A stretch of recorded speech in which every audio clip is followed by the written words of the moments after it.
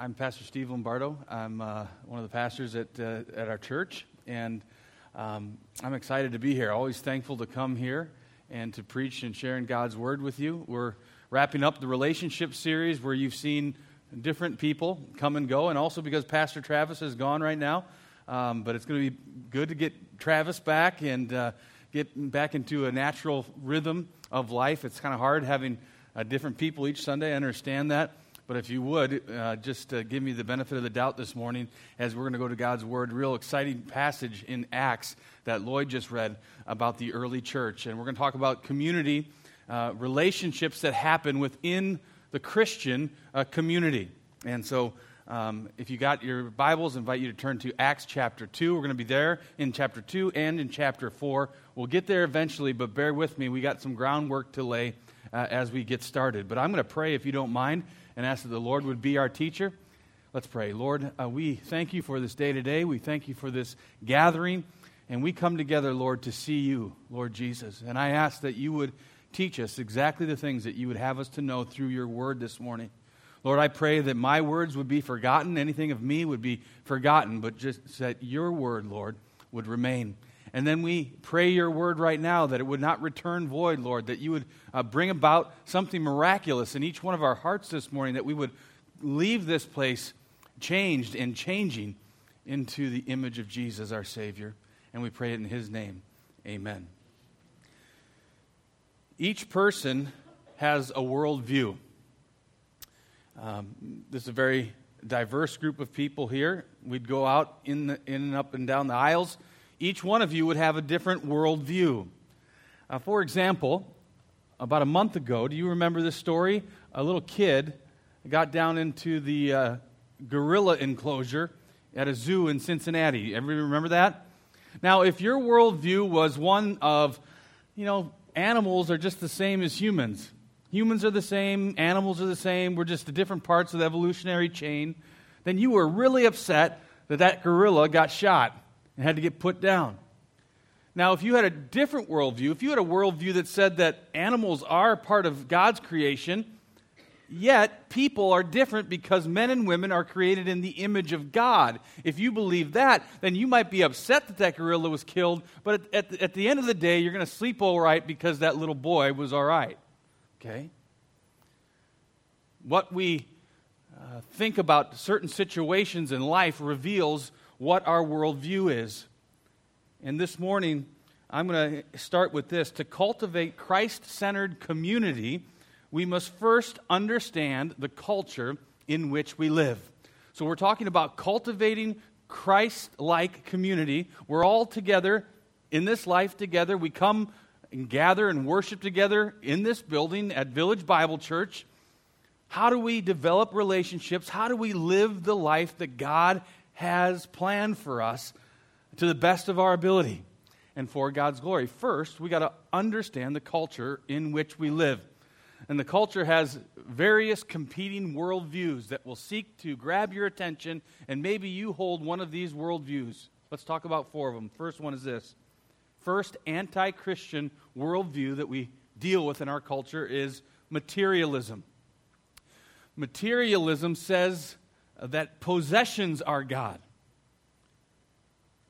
Somebody who is a materialist, on the bumper of their car, their bumper sticker would read, "He who dies with the most toys wins." Everything in life has to do with wealth. Everything has to do with gathering things for yourself. And everything not just having to do with spending, but also saving. Those are two sides of the same coin for a materialist. That possessions are God. What's the biblical response to this? You have your Bibles, keep a finger in Acts, but then to go to Luke chapter 12. Jesus speaks to this worldview of materialism. Acts chapter 12, starting at verse 15, Jesus tells this story. He says, "Take care and be on your guard against all covetousness, for one's life does not consist in the abundance of his possessions." And he told them a parable, saying, "The land of a rich man produced plentifully. And he thought to himself, 'What shall I do? For I have nowhere to store my crops.' And he said, I will do this. I will tear down my barns and build larger ones, and there I will store all my grain and my goods. And I will say to my soul, soul, you have ample goods laid up for many years. Relax, eat, drink, and be merry. But God said to him, fool, this night your soul is required of you. And the things you have prepared, whose will they be? So is the one who lays up treasure for himself and is not rich toward God. See, this man was not just spending, he was saving, he was hoarding, he was building barns to keep all of the stuff that he had. And at the end, God calls this man what? Starts with an F, ends in ul. He calls him fool. He's a fool. Because life's much more than the stuff that we have. Do you know that all the stuff that you have is just future garage sale junk and landfill? All the things that we own. Materialism says possessions are God. Here's another competing worldview. Second, anti-Christian worldview, hedonism. Hedonism says this: pleasure is God. The bumper sticker on the back of a hedonist on their car would read, if it feels good, do it. It doesn't matter if it hurts others. It doesn't matter if it even hurts yourself. As long as it feels good in the moment, do it. Enjoy it. Taste it. Touch it. Embrace it. Life is all about the pleasure that I can get. What's the biblical response to this worldview? Turn to Ecclesiastes. We'll see who can find it fastest. Ecclesiastes. Might not be me. Ecclesiastes chapter 2.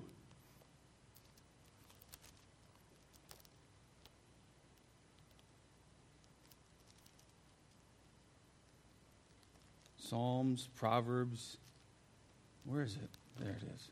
Ecclesiastes chapter 2. Sunday school test. Who wrote the book of Ecclesiastes? He was called the wisest man. Solomon. So Solomon, he's going to give us some answers. He's tried the hedonist route. He's tried to find pleasure. Chapter 2, verse 1, I said in my heart, come now, I will test you with pleasure. Enjoy yourself. But behold, this also was vanity. I said of laughter, it is mad, and of pleasure, what use is it? I searched with my heart how to cheer my body with wine, my heart still guiding me with wisdom, and how to lay hold on folly, till I might see what was good for the children of man to do under heaven during the few days of their life. I made great works. I built houses and planted vineyards for myself. I made myself gardens and parks and planted in them all kinds of fruit trees. I made myself pools from which to water the forest of growing trees. I bought male and female slaves and had slaves who were born in my house. I had also great possessions of herds and flocks, more than any who had gone before me in Jerusalem. I also gathered for myself silver and gold and the treasure of kings and provinces. I got singers, both men and women, and many concubines, the delight of the sons of man. So I became great and surpassed all who were before me in Jerusalem.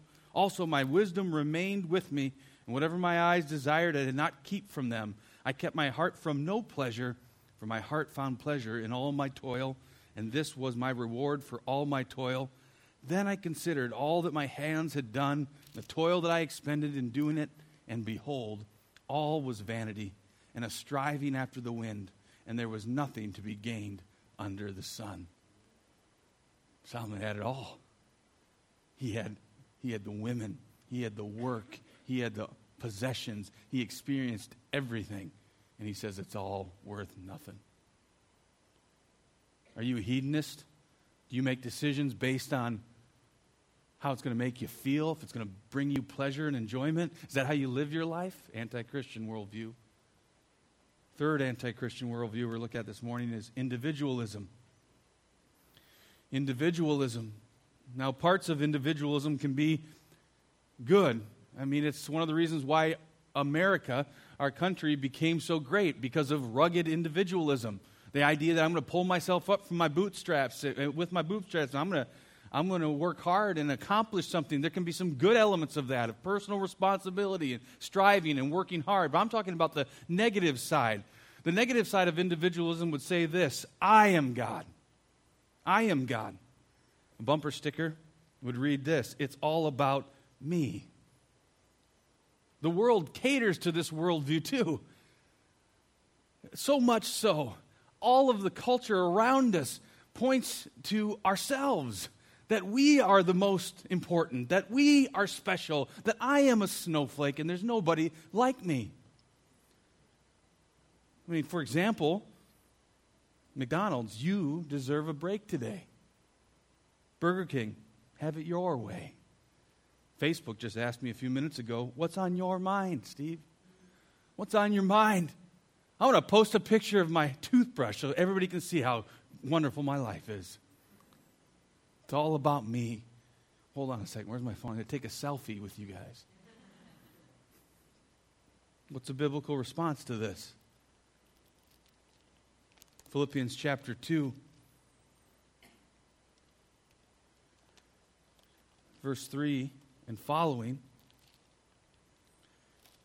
Paul writes about the Lord Jesus Christ, and he says this: have the same attitude as Jesus Christ. Do nothing from selfish ambition or conceit, but in humility count others more significant than yourselves. Let each of you look not only to his own interests, but also to the interests of others. Have this mind among you yourselves, which is yours in Christ Jesus.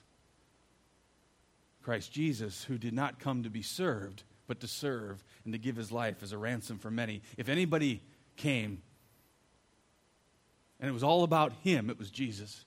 And yet Jesus lived his life for others. So much so that David said he gave his blood for you and I, so that we could be forgiven of our sins, so that we could be free from sin. That's our Lord Jesus Christ. Have the same attitude as him. How about this worldview? It's collectivism or socialism. Once again, I'm not saying that socialism is anti-Christian as a form of government. It's perfectly fine for countries to do things in that way. I'm not here to promote capitalism versus, we're not talking about that. We're talking about collectivism, this idea that says this: government is God, or we the people are God. This is the same worldview that the people had when they built the Tower of Babel. We can come together. We're good enough. We don't need God. We can ascend to heaven and build something so big and so great that not even God Almighty can stand up to it. We the people, government. Government is God. Bumper sticker would read this: there's no I in team. There's no I in team. It's funny.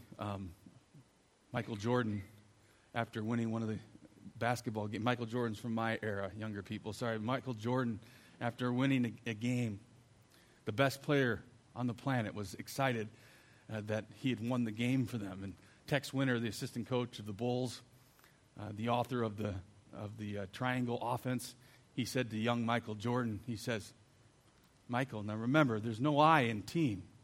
To which Michael Jordan responded, there's an I in win.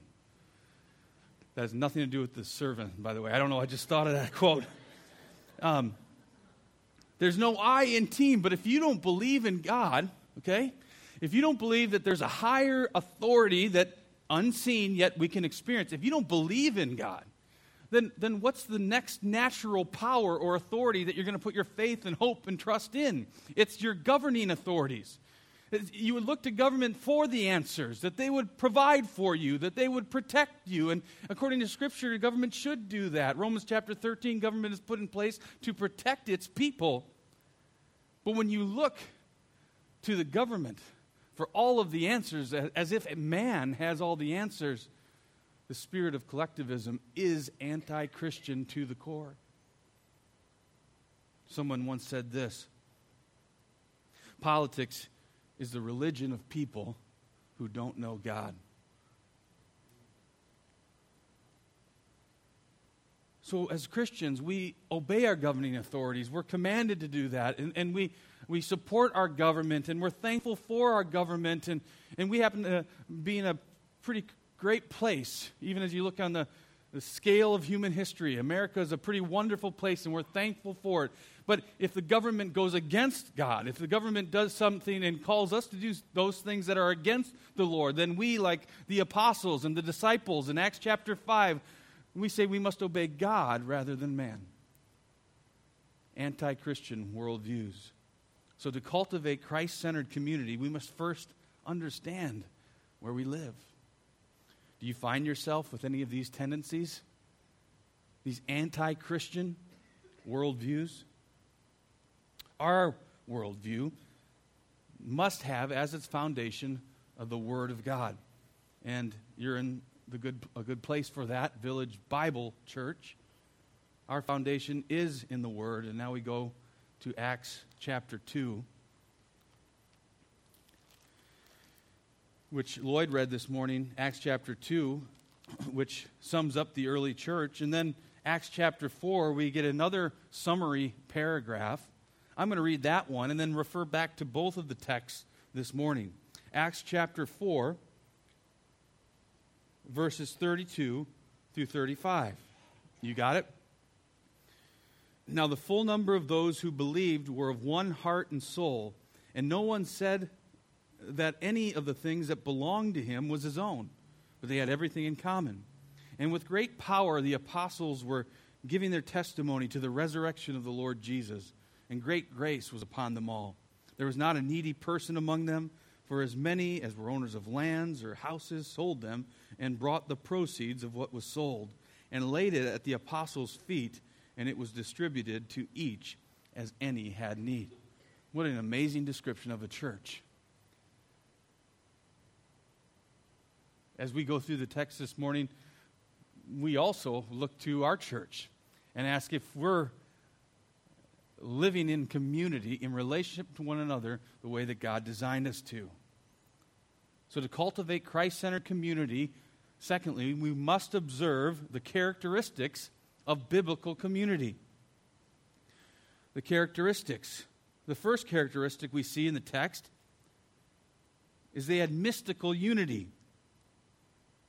Verse 32, they were of one heart and soul. Mystical unity doesn't mean magical, but mystical means that's supernatural, that there's something that connects us that is unexplainable. It's not according to the scientific method. There's something mystical about it.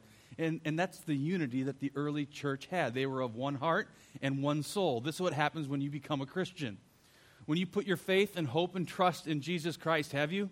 When you put your faith and hope and trust in Jesus Christ, you immediately become unified with Christians all over the world, so that your brothers and sisters in Christ are in China right now. That you also become unified with the early church, with the people we just read about here. Believers, we have this mystical unity. When we come together, we join with Christ, we're joined with one another.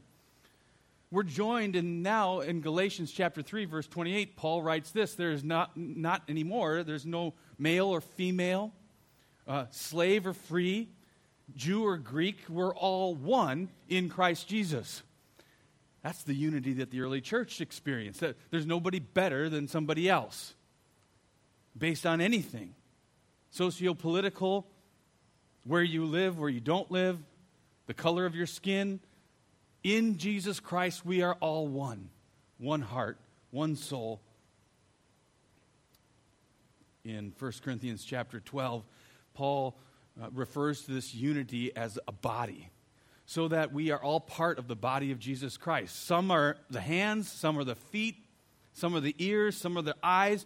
We all have different parts to play. We all have different gifts to participate in service in, but we are all one body. In Ephesians, he takes this example as of a building, that we're being built together, all of us, and we're different bricks in this building, but we're all coming together. At the foundation is Jesus Christ. He's the foundation. He's the cornerstone. Then the foundation goes up from there, the teaching of the apostles, and then we're built up as a body, a mystical, unified body, a people of God. This is what we experience, this unity, when we come to Christ in faith. Just yesterday, I talked to a man who just got out of the hospital. He's 85 years old. I hadn't seen him for a couple years, but a month ago, his family called and said that he was in intensive care. And so I went into the intensive care to visit him. He was at a church that I used to serve. And even though I hadn't seen him for over 2 years, we instantly had unity together walking into that room. Even though we hadn't talked, we had unity. And even though he's 85 and I'm 38, we had unity. And even though he was a farmer and I live in the suburbs, we had unity. Why? Because of Jesus. And that's mystical unity that we all share with one another. So that this campus is different from Shabana, but we're the same. Sugar Grove is different from El Camino, but we're the same in Jesus. The Spanish-speaking worshipers are the same as us. They're just using a different tongue to worship Jesus. Early church, that was one of the characteristics. They experienced it. Second characteristic, missional unity. They experienced missional unity. You see that they were together, one heart and soul. Then verse 33 of chapter 4, and with great power the apostles were giving their testimony to the resurrection of the Lord Jesus Christ.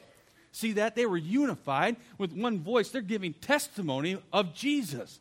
That Jesus died for your sin, but not only that, he didn't stay dead, he rose again. Jesus is alive. And even though you will die one day, you can have life after death, that Jesus has conquered the grave for you. And I could go in the hospital room with that man and say, even though he might lose his life today, Jesus found his life. Jesus saves his life for all of eternity. That there's resurrection power in the Lord Jesus Christ.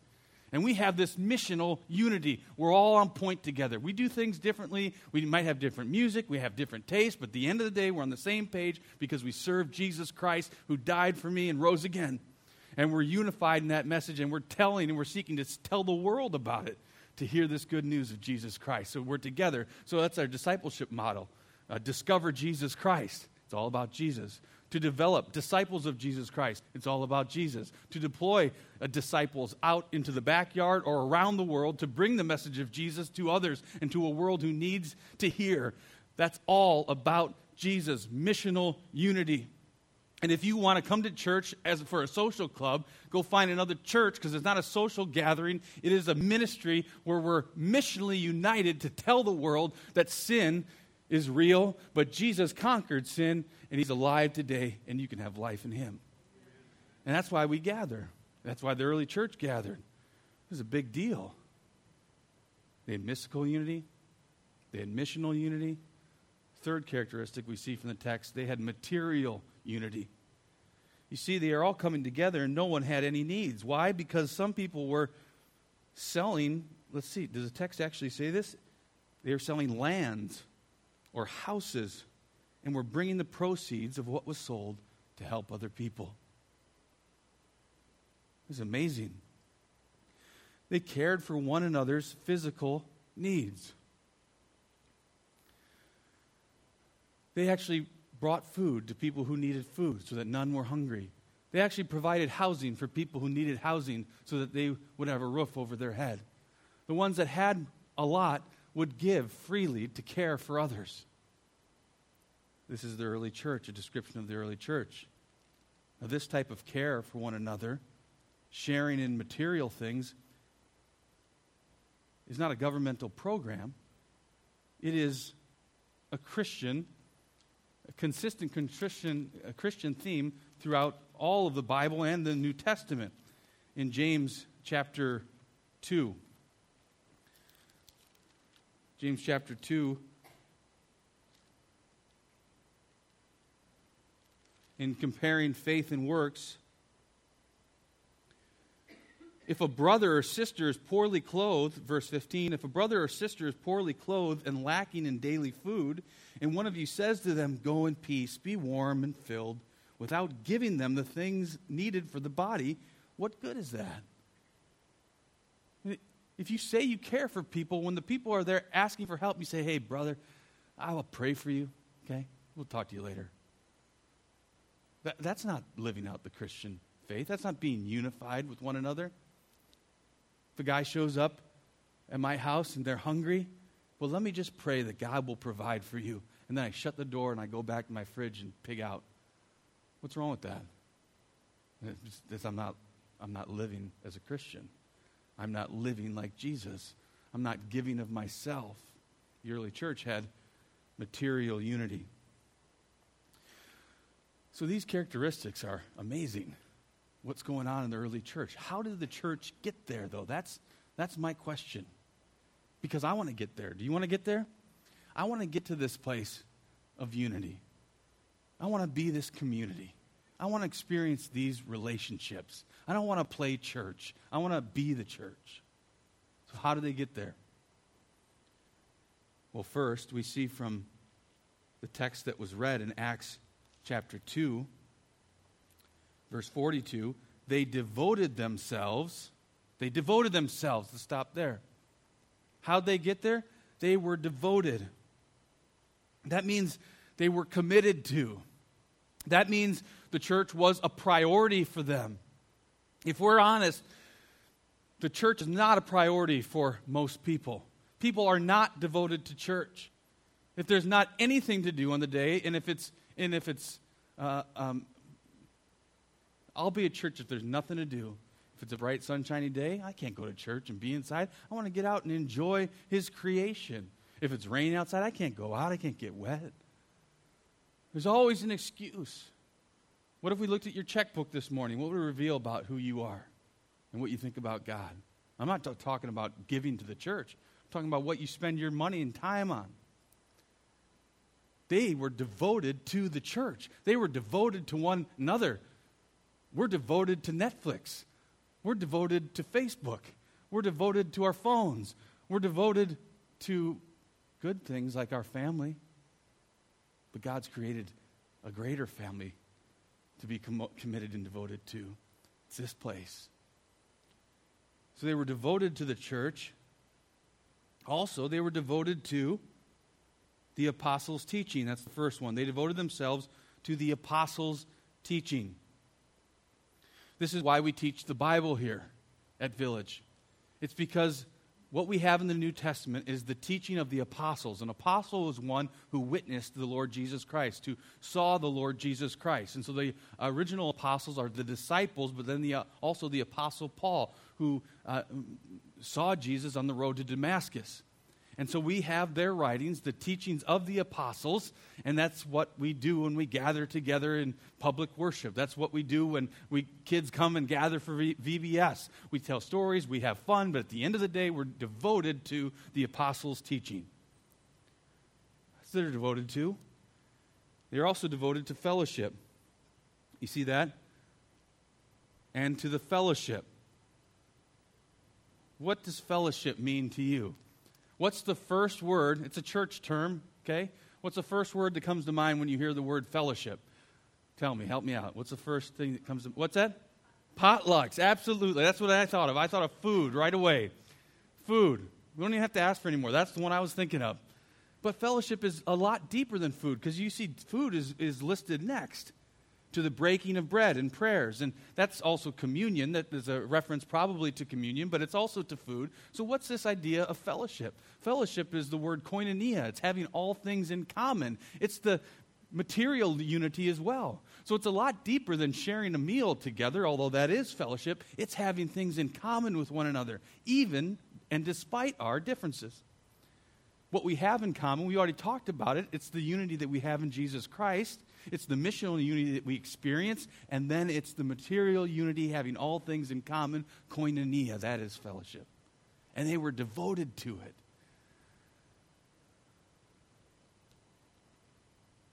To the breaking of bread. You see that listed next. And then to prayers. To the prayers. This is a very easy one to get people convicted of, is how's your prayer life? Because it can always be better, right? So I'm not going to play the guilt card on that, but I'm going to give you 3 examples of prayers that we need to get deeper than in our life, okay? The first one is this: rote prayers. The disciples, the early church, are devoted to prayers, but we can miss the mark if we devote our prayers if they're the rote prayers and only the rote prayers. So, Our Father who art in heaven, hallowed be thy name, thy kingdom come, thy will be done. That's a great prayer, and Jesus taught us that prayer, so we can say that prayer. Growing up in my church that I grew up in, we said that prayer every Sunday. And I meant to say said it. We didn't pray it. We said that prayer every Sunday. It became a rote thing. Before I ate meal, come Lord Jesus, be our guest, and let these gifts to us be blessed. Amen. We said that prayer before every meal. Now, rote prayers are fine, and they can have its place in a believer's life. We got to get deeper than that. We got to get to where we're talking to God. How about this? Foxhole prayers. Foxhole prayers. You know what these are? It's when you're in the foxhole and everything's going downhill around you and you call out to God for help. Now, praise the Lord that He hears those prayers. He does hear those prayers, but that shouldn't be the limit to how we pray. Just that we call out to God when we need Him or when we need a miracle, and usually it's accompanied by something that you can give God. God, if you just save me from this, then I'll do this. As if God's up in heaven just hoping and wishing you would give Him something. God, if you get me out of this, I promise I'll start going to church. Now, God does hear foxhole prayers. He does, but that shouldn't be the limit to how we pray. We tend to do that, and then we move on to the next foxhole prayer and the next foxhole prayer. The third type of prayer that I don't think the church was devoted to was the afterthought type of prayer. This is like when God does come through for you, you're like, oh man, thanks, God. Now, that's good, but it shouldn't just be limited to a perceived act of God, and that's what gets our prayer. Something good happened. Oh, good, thanks, God. Our prayer, the Apostle Paul says to pray without ceasing, to pray continually. And we know it's not possible to be on your knees 24 hours a day, 7 days a week. So what does that mean? It means that we would have an open line of communication between the Lord and ourselves, that we would be talking with Him, that we would be committed to Him, that we would be asking and petitioning Him, that we would be blessing Him and glorifying Him, that we would be crying out to Him in times of need. The Word says that through supplication, let our requests be made known unto God. So it is a good thing. And the peace of God that passes all understanding will guard our hearts and minds in Christ Jesus. We bring all to the Lord in an open relationship and communication with Him. So this is what they were devoted to. The teaching of the apostles, the fellowship, to the breaking of bread, and to prayers. And thirdly, to maintain Christ-centered community, we must deal with the relational difficulties that we experience in a biblical way. Deal with relational difficulties in a biblical way. Because, see, we can get to that place like the early church. We can have this unity.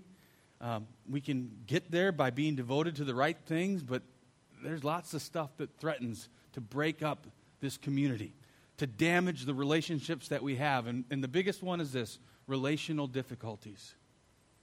There's churches that split over doctrine, but really, there's so many different churches to choose from that people pretty much find where they fit in doctrinally and theologically.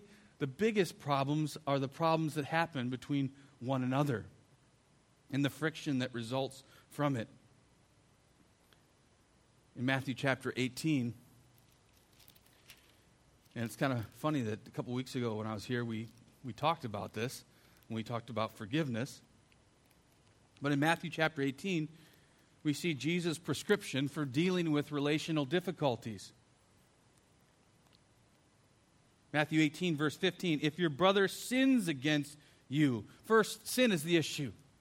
If your brother sins against you, let me just save you the wondering and say your brother, your sister will sin against you. And maybe some of you are here today and someone in the body has sinned against you. How many people know that you will be sinned against in the church? 2. You know that you'll be sinned against in the church. I'm just going to save you time. You will be hurt. You will be sinned against. The problem, the issue, and the problem that we all have is sin. That ugly thing that we deal with. The thing that Jesus died for. The thing that we can be freed from. But still, it has a place in our hearts that we do battle. And so the problem is sin. If your brother sins against you, go and tell him his fault, Jesus says, between you and him alone. if your sister sins against you, go to him or her alone. Don't get mad and go tell your friend. Don't post it on Facebook. Don't tweet about it, but maybe not mention their name, but everybody knows what you're talking about. Go to the person alone. And Jesus says, if he listens to you, you've gained your brother. Go to that person who probably doesn't know that they've even sinned against you or is aware of it, or maybe they are, but when you go to that person and you say, hey, I feel like I've been wronged in this way, I'd like to talk to you about it. If they listen, you've won a brother. You've won a sister. End of story. There's forgiveness. Just like we receive from the Lord, there's forgiveness horizontally as it is vertically.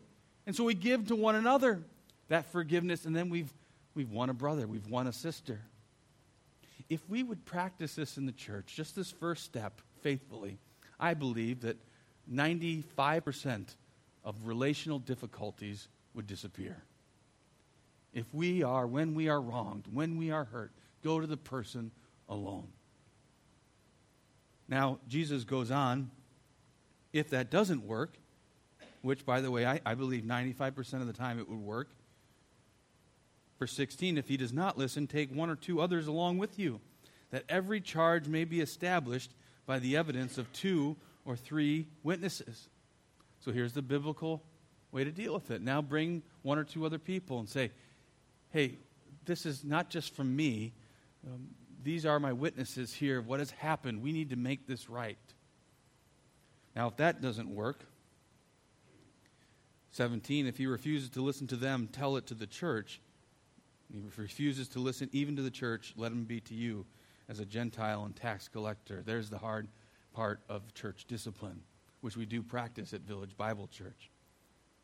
But if we would practice the first steps, very, very rarely do we get down to the last step of an excommunication of someone who is dealing with unrepentant sin and refuses to hear any truth. We must deal with relational difficulties in a biblical way, Matthew 18, if we hope to maintain Christ-centered community. Okay, conclusion.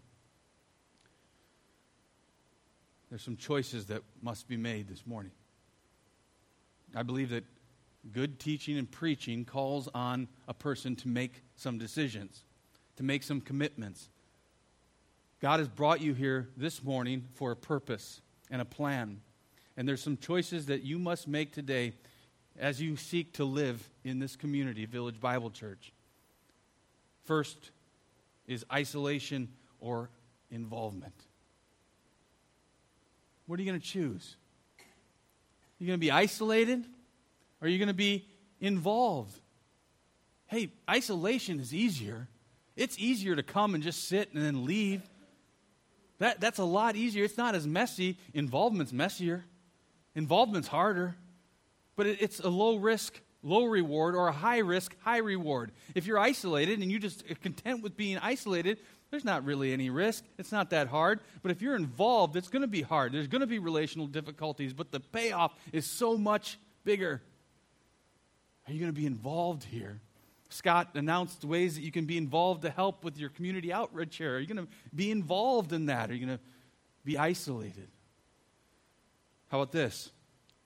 You can choose today selfishness or service. Selfishness or service. You can see the church as being a place to serve you and your needs. That you would come and you would be fed. That you would enjoy the music.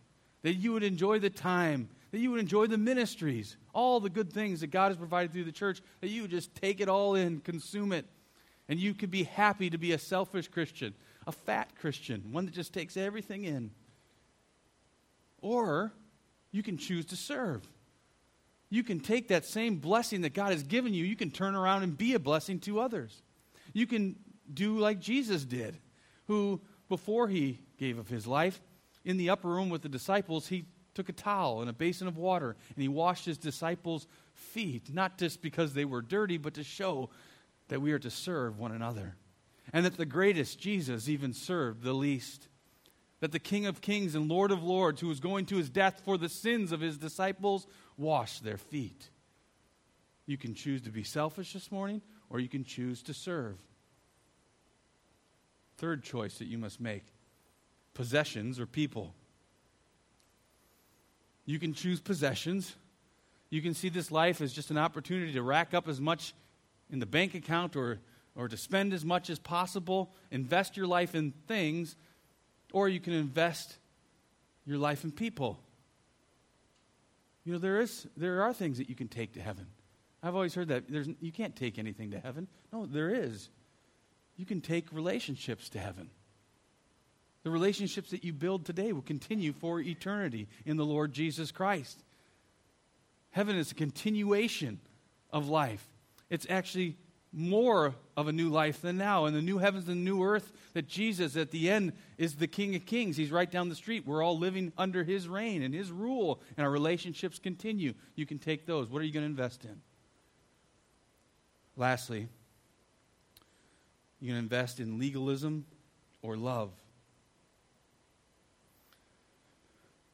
You can invest in legalism. You're going to choose that. Legalism says you have to do certain things. You have to be a certain way before I accept you. That's easy to do, not trying to do it even. Especially in a community that's diverse. People are very different. Unless those people become like me, I will not accept them. Or are you going to choose love? Love says, I accept them because I love them. God chose love.